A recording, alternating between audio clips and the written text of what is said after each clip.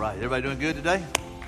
All right, I hope so. I'm excited. There's some good questions that people posed there, and we're going to kind of try to unpack those a little bit over the next few weeks. And and asking questions is a good thing. I think sometimes we wonder, hey, is it okay to ask? Yes, I think it's important for us to do that.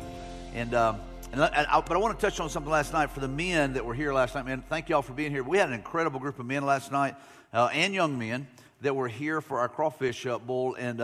And let me tell you, the truth of God's word was shared, and some powerful testimony was shared. Chris Garman shared; he did a great job. Pastor Jeremiah did a great job of kind of teaching, and it was so good. If you guys would give it up for those guys for pouring out their heart, and we just had a great time, and just really good food. The teams did a great job. It's always fun to do stuff like that, and I'm just thankful that we have men that want to be men of God, and so that's a powerful thing. And so, hey, we're going to look at our questions. And today, the first question we're going to hit on is this one: is the Bible reliable? I think it's a good question to ask because so much of the other questions kind of, hey, if the Bible is not reliable, if it's not accurate, if it's not true, then what does it matter, right? And so the thing is, I think we have to ask that question. And is it reliable? Is it accurate? Is it true?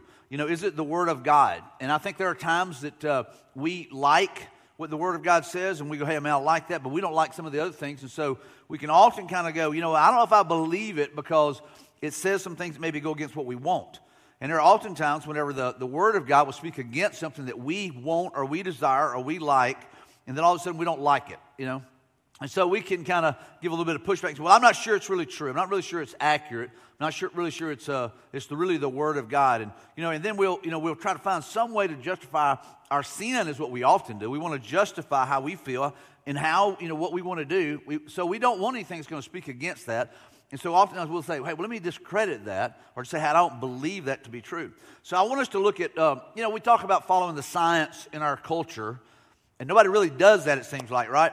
And so we talk about how we got to follow the science. All right, well, we're going to follow the science. We'll follow the facts because I don't want you guys thinking, all right, well, this is all about faith. Faith is what makes God smile. I'll be clear about that. Faith is what moves the heart of God. But I'll just tell you this. God gives us plenty of facts. And if you're looking for facts, if you're a skeptic, if you're watching online, you're a skeptic, God gives us plenty of facts. So I think we have to look at the facts, if you will, the historical, data that's there and go, hey, you know what?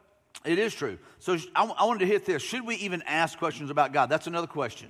Should we even ask questions? Some people are like, hey, I don't want to question God. There's nothing wrong with asking questions of God. Jesus modeled that. Whenever we just got through celebrating Easter, right?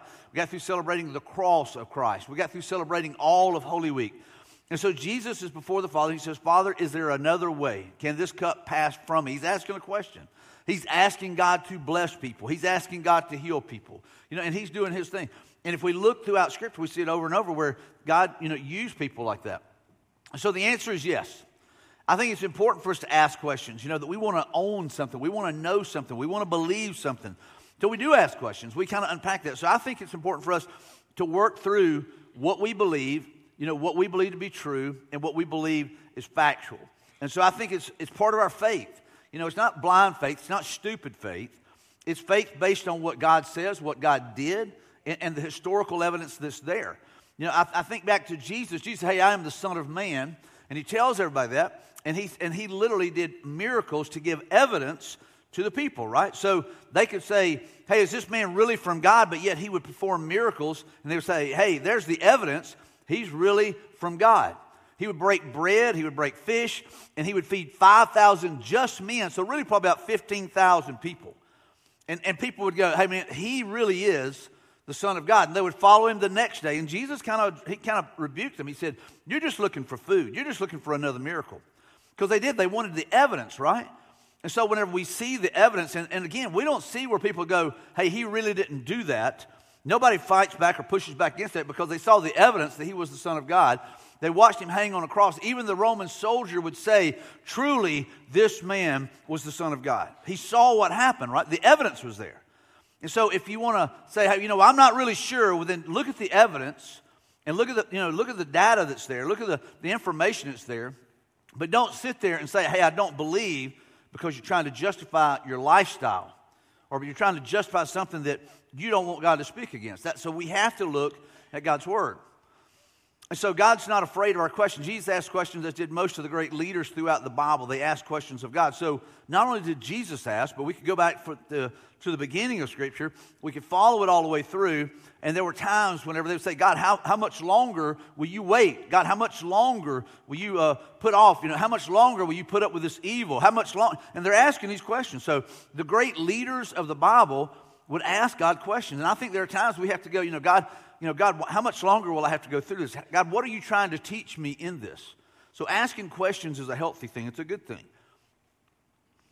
So is the Bible reliable, accurate? Is it accurate? And I think what we would often say was, I hear, and you even saw it in the bumper video there where it talked about, hey, aren't there contradictions in the Bible? And there are people that would swear up and down, hey, there are contradictions, but archaeological digs continue to prove the contradictions wrong. And we'll look at that today. But our question, I think, hey, is it reliable? Is it accurate? Is it true? And I think most of us realize we read it and we go, man, hey, this is good stuff. This is a good reading. But it's not a history book. It's his story, but it's not necessarily a history book. It's not like it's meant to be a history book, but it is his story. It's God's story of how much he loves us. He wants a relationship with us. And he's been pursuing us from the garden, right, all the way to the end of the Bible. We see that God, there's this theme that runs through there that he loves us. He wants a relationship with us. He cares about us. We just celebrated the fact that he loved the whole world. It says all Scripture is inspired by God and is useful to teach us what is true and to make us realize what is wrong in our lives. It corrects us when we are wrong and teaches us to do what is right. So if we believe that passage, number one, you need to go back and say, well, do I believe the Bible at all? Do I believe that the Word of God is really the Word of God? Do I believe the Bible? And there's so many ways that the enemy loves to make us have division. Because some people say, well, I don't like this translation, or I don't like this translation. I'll just tell you this. If you'll read a Bible, I don't care if it's New American Standard, NLT, NIV, whatever, you just read the Bible, you apply the Bible, I promise you it'll make a difference in your life. But don't use the argument that I don't like this version or that version to say, hey, I'm not going to read it. What you do is you dig into it. Man, you listen to it. You apply it. You try to live it out. And I'm telling you, you'll see the blessings of that. And so again, Scripture says all Scripture is inspired by God and is useful to teach us. So God wants to teach me how to be a godly man, to be a better husband, how to be a better dad, how to be a better pastor, be a better friend, a better worker, a better leader. So God wants to do it. So all Scripture is inspired by God and is useful to teach us what is true and to make us realize what is wrong in our lives. So God wants us to know the truth. He wants us to be set free from the lies of the enemy that are constantly attacking our mind, that are constantly bombarding us. And the enemy is trying to plant seeds of doubt. He's trying to do everything he can to cause you to struggle in your faith. That's what he does. That's what the enemy does. And so God's Word helps us to realize what is truth, right? And how to do what is right. It corrects us when we are wrong and teaches us to do what is right. If we're reading God's Word and and that's the thing, whenever I read God's Word, it reads me and it reveals to me maybe my attitude is not that of Christ.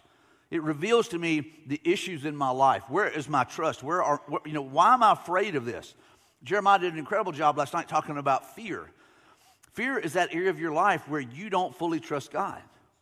And we've got to be able to say, God, I don't want to walk in fear. I want to walk in confidence and hope. I want to walk in truth, and I want to be led by your Spirit. And so the more that we understand that, that God's Word is true and it's reliable, then this passage comes to life for us. And look at the next one here, verse 17. It said, God uses it to prepare and equip his people to do every good work.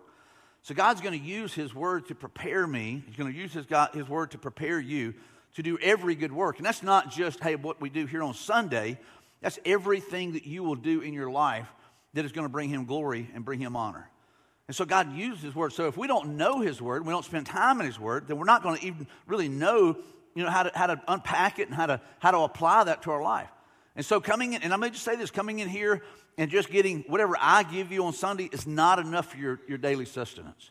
Every one of us need daily time in God's Word. We need the bread of life being poured into our life. We need to apply that truth. We need to, if it's just a devotion, I don't care if it's one verse, but something to sustain us, something to teach us, something to equip us for every good work. And so we've got to be prepared for that. Now, the cool thing about the Bible, it's a unique text. It's a unique writing.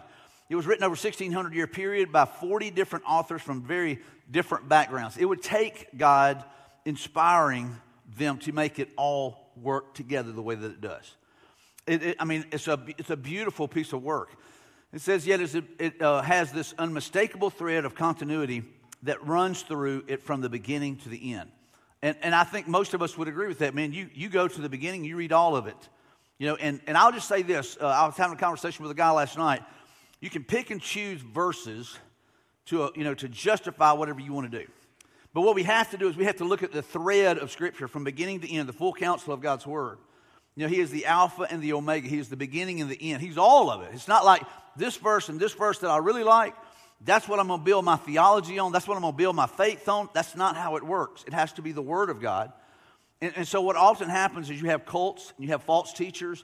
They will take a word here, a scripture here, and they'll build a teaching that is really, it's a false teaching with pieces of the Scripture, not the full counsel of God's Word. So that's why it's important for us to know, what does God really say in His Word? We need to understand that. We need to know what it says. And so from the beginning to the end, we see the picture of that. And so the Bible is without question the most published book in the history of the world. It's the number one bestseller and has been for many, many, many years. Billions, I think 5 to 7 billion copies have been printed. So billions have been printed and millions continue to be sold each year. So 5 to 7 billion copies have been put out. And think about this. We have countries in the world right now that it is illegal to have a copy of the Bible. It'll cost you your life. You can't have a track, like a gospel track. We went to the Biscuits game the other night with one of the life groups, and man, we had a blast. It was great, perfect weather for a baseball game. Now the Biscuits got their brakes beat off, but it was still a good game. You know what I'm saying? And it was good fellowship. And so we're walking in. This lady walks up to me and she goes, "Sir, could I give you a gospel tract?" And I took it and I said, "Yeah." And she goes, "Hey, we're just passing these out." And I said, "Okay, cool." And so I walk in, I start reading through it. And here's the thing, in America we can do that, which is, praise God, we can. And if I'd have been a lost person, I could have sat down, I could have got enough of God's Word to know how to be saved. And so she's taken her time to share the gospel, to share the good news with someone as they're walking into a ball game. And and she said, "Hey, just read it whenever you're sitting down." And anyway, so there's people that maybe they took that in, they sat down, and they began to read it, and say, "You know what? I can have peace with God. I can have a relationship with God." And it's the gospel. It's exactly what we taught last week. And so here's the thing: in certain countries, it would cost her life. There are missionaries that will give their life; they'll lay their life on the line to go and share the good news. And here we are in America. Man, we won't even share with our close friends or our family sometimes. And we've got to be able to say, "God, it is truth. And God, I want to share it with everybody and anybody that I can."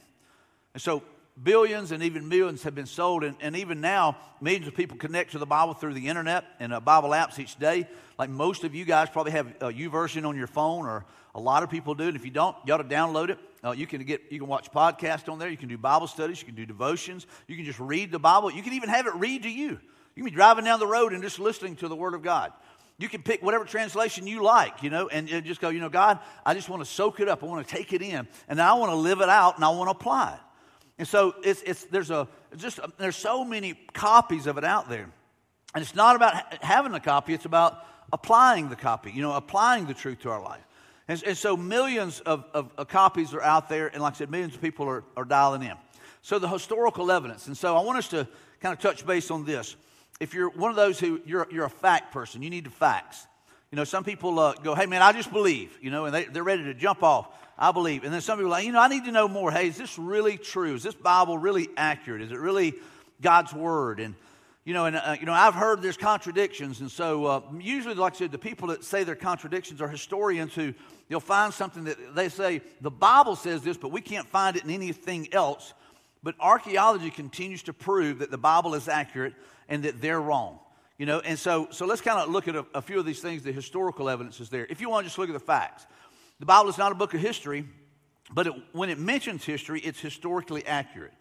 Over and over and over through the years, it continues to be proven right. Laurie and I are kind of, geeks, weirdos, whatever. We sit around, we watch a lot of documentaries on anything and everything, on how America was built, how the West was settled. And then last night, we're watching stuff on the pharaohs. And we're watching all these archaeological digs and pieces that they would find, and how they'll do scans, and how they figure out, how this person died and all this kind of stuff, thousands of years ago. And so we kind of get into that. So whenever we start talking about the historical evidence that the Bible is accurate, it kind of excites me. You know what I'm saying? I mean, I'm going, man, that's awesome. And so there's plenty of historical evidence that shows that the Bible is accurate and it's true. And so whenever we look at that, we need to understand the Bible is historically accurate. It's not a history book, but it is accurate. So the fact is, in the few cases where there have been contradictions, and there have been a few through the years, the biblical account and the historical record, archaeological discoveries continue to prove that the biblical account to be accurate. So if we were to look back, and there's some like the Hittites. You remember, I don't know about you guys, but I can remember reading about the Jebusites and the Hittites and the Perizzites and all that kind of stuff, just joking around about it. But there were the Hittites in there. And so historians would say, hey, the Bible talks about these Hittites, and there's not any Hittites, around. There's no archaeological find or anything like that.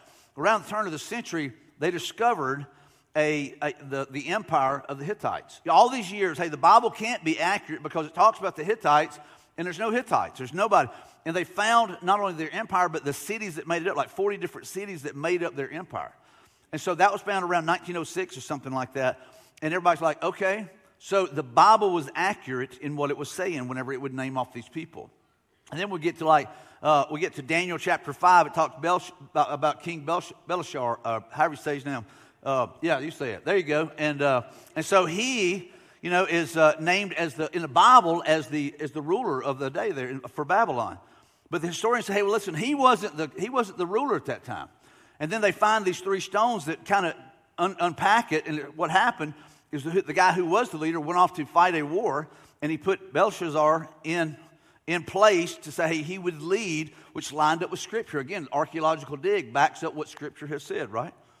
And even last week, we were talking about Pontius Pilate a little bit in that, if you read the story or any of the Gospels where Pontius Pilate, washes his hand of Jesus, he says, hey, I'm not going to have anything to do with this man. It's on you. It's on the people. And so Pontius Pilate was not in a lot of historical data that people could find. So they say, hey, listen, the whole gospel story can't be true because there's no Pontius Pilate.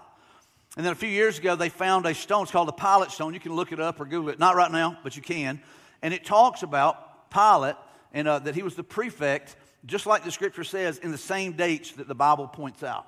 But for years, people would say, hey, listen, there can't be any truth to this Bible because there's no Pontius Pilate. But yet they find the stone. It's a cornerstone of a building where it has his name, his office, and the dates that he was there.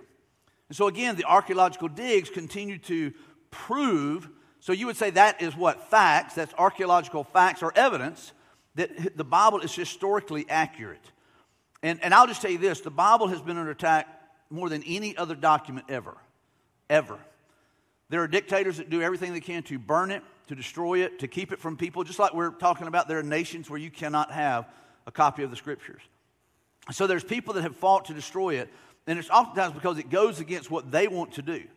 And so the facts are there that the archaeological digs continue to prove this. I love this statement. It said, renowned Jewish archaeologist Nelson Glueck, who discovered over 1,500 biblical sites, said this: it may be stated categorically that no archaeological discovery has ever controverted a biblical reference. What he's saying is it has confirmed every time.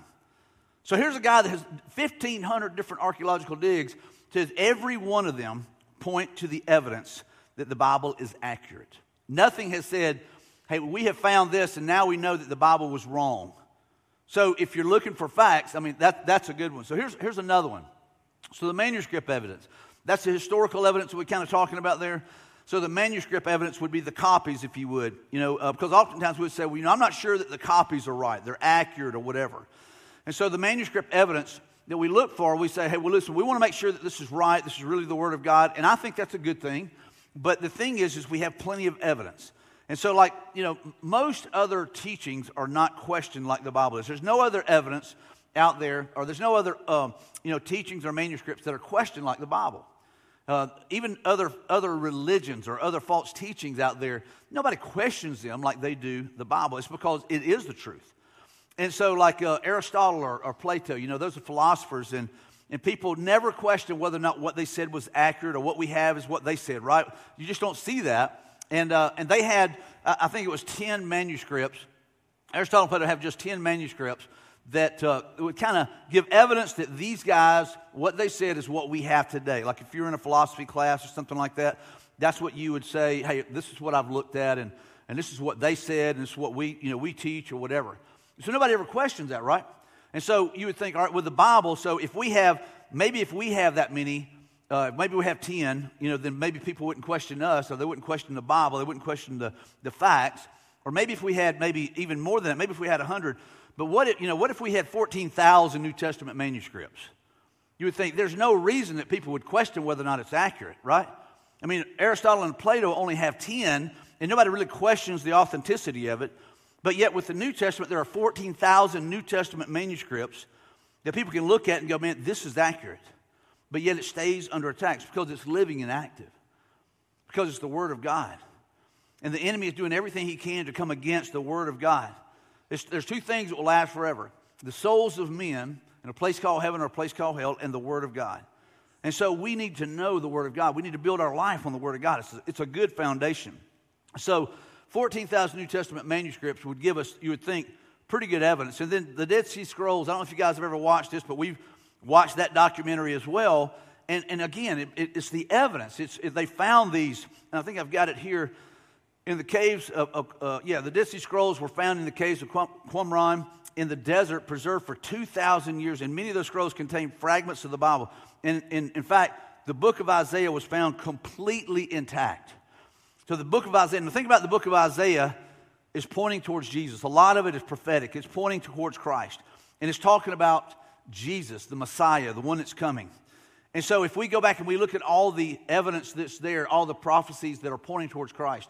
And here's the cool thing, like the one that they found there in the Dead Sea Scrolls, the book of Isaiah, is pretty much what we have today. I mean, if we were to read Isaiah, it's what was there from the Dead Sea Scrolls. So these old manuscripts give evidence, give facts, give proof that what we have is accurate. And so all of those are pointing towards Christ. Isaiah is pointing towards Jesus. So then we have what you would call the prophetical evidence as well.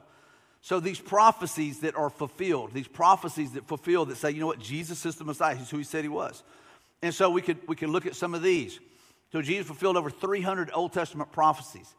The fact that, that Isaiah would point to the Messiah, and he would talk about how he would come in on a donkey. I mean, all these things, there's so many, prophecies. He would be born of a virgin. All these things, where he would be born. All these little details. And so there's some mathematicians out there that have done some cool stuff to go, hey, listen, if Jesus just fulfilled 8 of them, like if he was born at the right place, he was born to the right kind of woman, he was born, in the right area, he was born at the right time, and all these things. And so all these things, but if you took 8 of the prophecies, if Jesus were to fulfill just 8 of the prophecies, let me hit it again, 1 in 10 octillion, that's the odds. Now, most of you guys wouldn't take that bet, right? If that were the odds, just 1 in however many numbers, all those zeros, right? If Jesus would just fulfill 8, if he could just fulfill 8 of them, through time, through the right location, the right people, like all these things, if he could just fulfill 8 of them, that would be the odds of it. But Jesus fulfilled over 300. I mean, if that is not evidence to go, hey, this is the hand of God.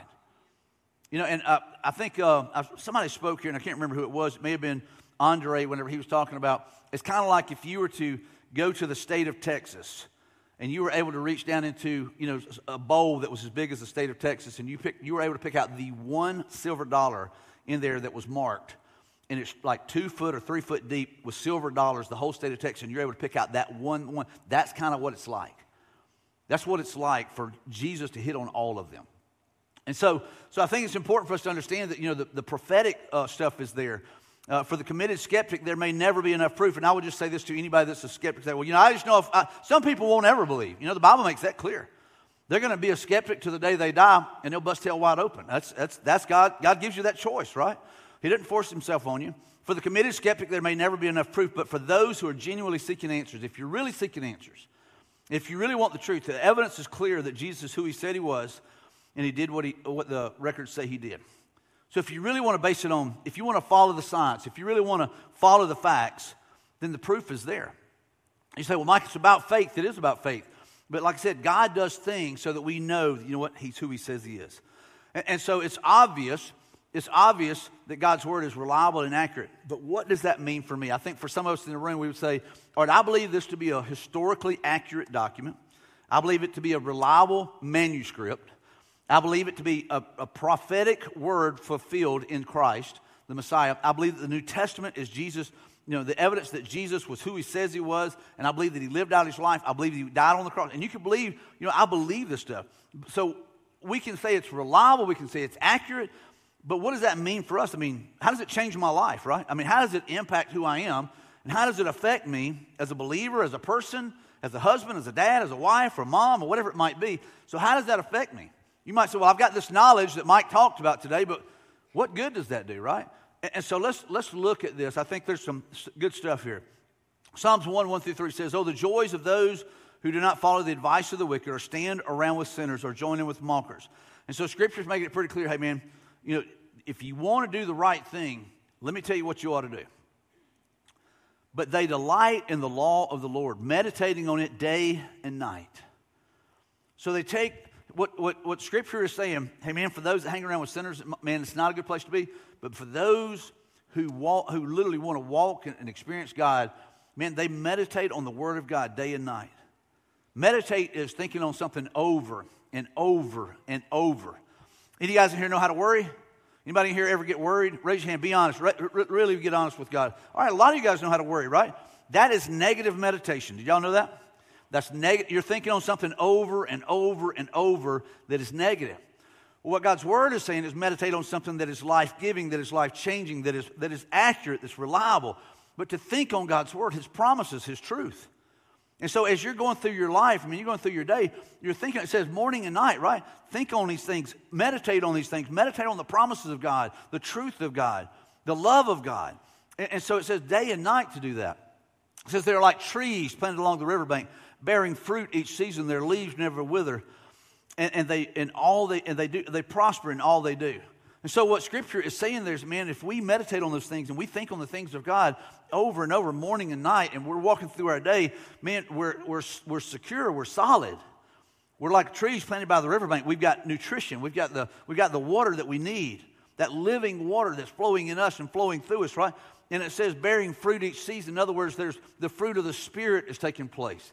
We talked about that last week. There's the fruit of the Spirit that is taking place in our life. And it says, and they prosper in all they do.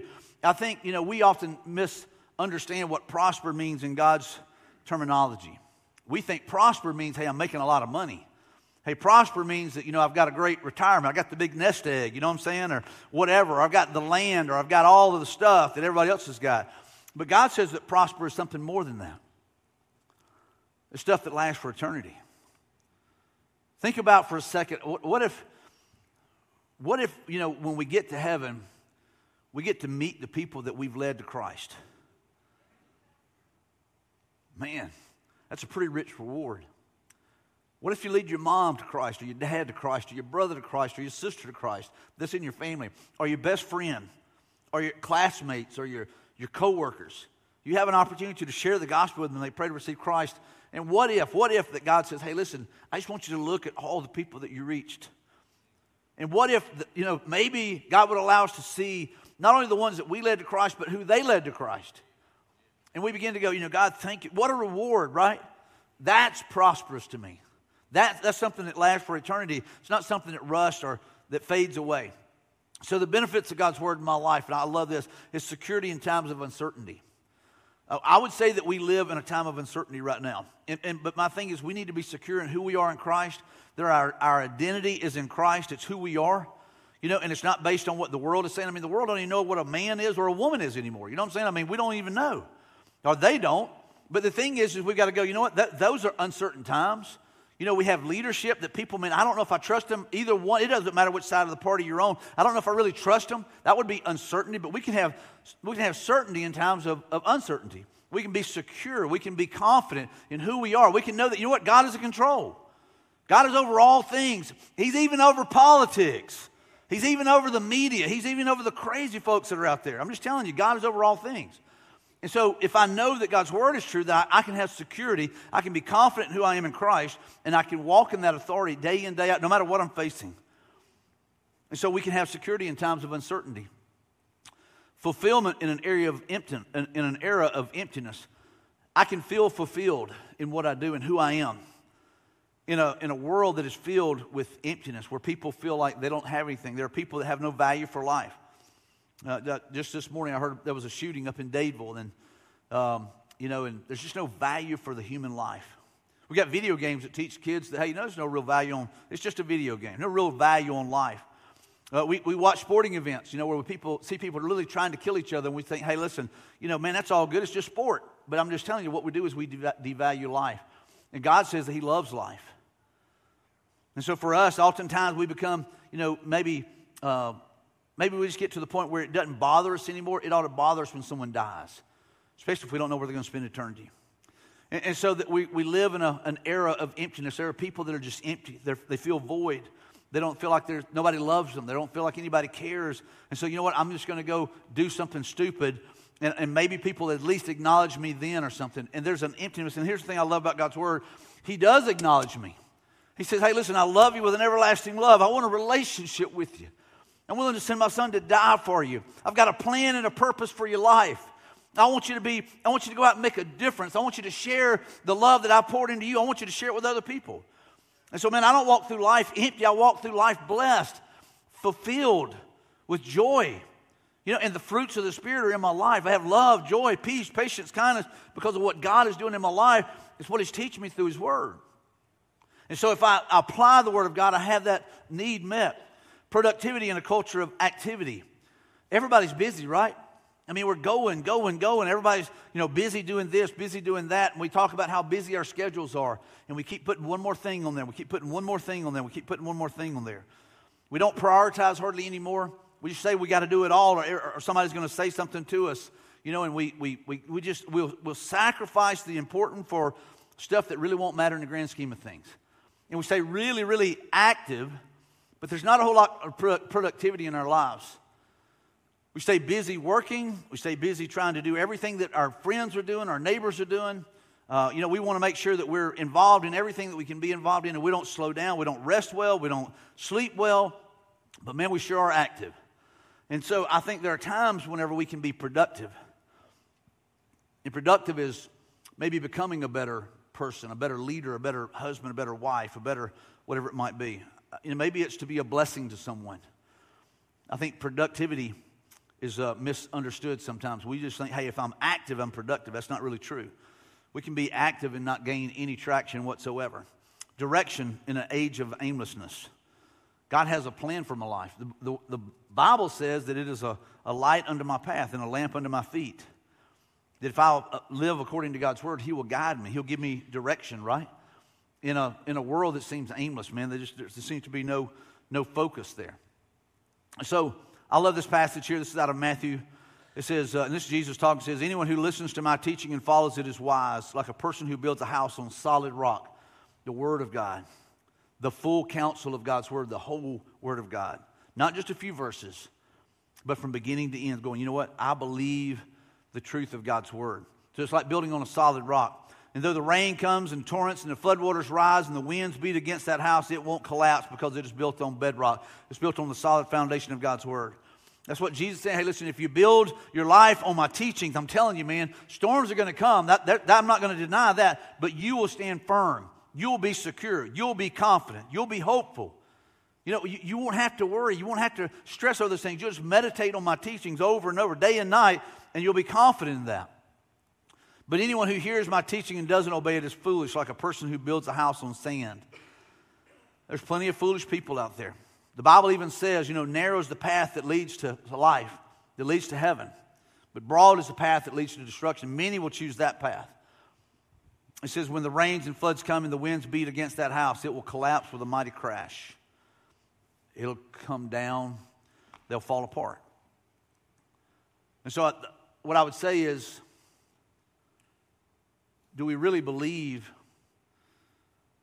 in God's Word? Do we apply it? Do we line up with it? Because you can't sit here and say that, well, I'm not sure if it's accurate. We already know that that's been proven wrong by science, by data, by everything else. The question is, what are we going to do with it? So here's some next steps maybe today is we believe God's word. We know it to be accurate. We know it to be true. We know it to be, historically accurate, manuscript-wise it's accurate. We know, all that's intact. But what am I going to do with what I believe? Do I believe it? Do I line up with it? Do I follow it? That's what Jesus said. Hey, listen, if you do, you're building on a solid foundation. Do I read it? I mean, that's a simple question. Do I read God's word, or do I have it read to me, or do I listen to it? Do I, find time to be in God's word more than just maybe on Sunday morning, but like daily I get a devotion, or daily I read or listen to God's word. And sometimes we have just enough that we go, you know what, I'm good. Jeremiah was talking about complacency last night. It's kind of like where we can be complacent where we're stagnant or stale, or we can be at a point where we think we're good. We got it figured out. So, are you complacent in your time in God's word? Is it not important enough to you? Is everything else more important? Maybe work is more important. Maybe social media is more important. Maybe watching TV is more important. Maybe binging on Netflix is more important. Maybe, watching the kids do something is more important. They're important, but they're not more important than God. Maybe, spending time with your spouse is more important. Maybe going to the lake is more important. What's more important than the foundation of your life? Maybe we need to apply God's word. Not just read it, not just hear it, but to apply it. To begin to live it out. To begin to let it change who we are and guide us. And then I love this last one. We memorize it. We memorize God's word. Maybe you just take a verse this week, or maybe even today, and you say, you know what, I'm going to memorize one verse. And so the cool thing is when we are sharing our faith with somebody, or we're doing something, oftentimes God will bring that passage back to mind. You memorized it so long ago, you thought, hey man, I forgot that one.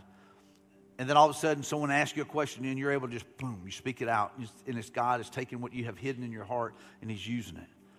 David said, I've hid your word in my heart that I might not sin against you. Whenever that temptation comes, you're able to quote scripture to the enemy. You're able to speak the truth of God's word over the lies that he's feeding you. But the question is, do you believe to the point of allowing the word of God to change how you live? See, only you and God know that. So what will you do with the word of God? Will you just say, hey, I believe it, I agree with it, but not do more than that? Jesus says, man, if you do more than that, you're building on a solid foundation. I want to ask you just to bow your heads and close your eyes.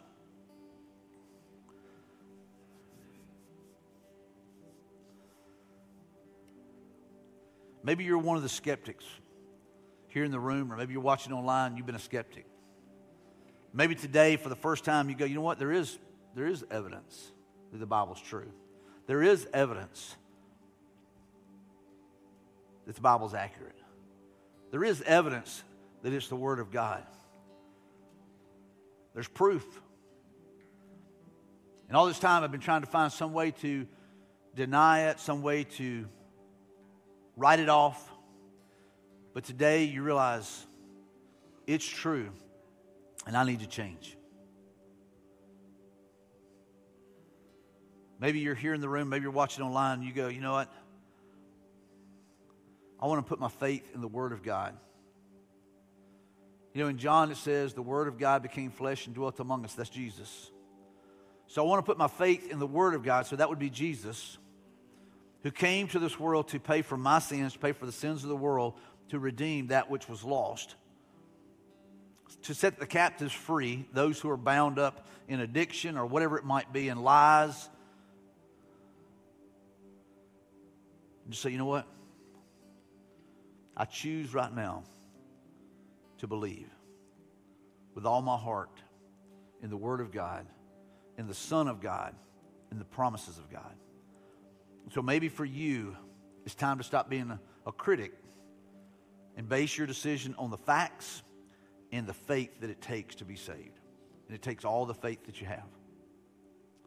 And so wherever you are, if you're watching online, if you're in the room, you say, Jesus, I believe that you are the Son of God. I believe that you are the way, the truth, and the life. I believe that no one gets to the Father except through you, because that's what your word says. And so, Jesus, today I come to you with all the faith that I have.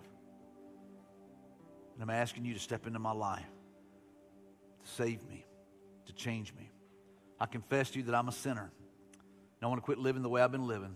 I want to repent. I want to turn to you. And so, Jesus, with all the faith that I have, I come to you. I give you my life. If you just prayed that prayer, man, I would love to know. We would love to know. We want to walk with you. We want to help you take next steps. Last week, we had over almost 1,500 people here on campus, and there were 20-something people that went public with their decision through baptism, and there were 20-something, probably close to 20-something people that put their faith in Christ for salvation. So it's time for them to go public with their faith, right? So maybe today it's time for you to go public with yours. And so if you just prayed to receive Christ, if you're watching online, text my decision. Last week we had 2 people online that prayed to receive Christ somewhere. I don't know where, but they prayed to receive Christ somewhere. So what's keeping you from making that decision? Let today be the day of salvation for you. There are a lot of believers in this room. Is your life lined up with the Word of God? Or is it just a book you keep around the house?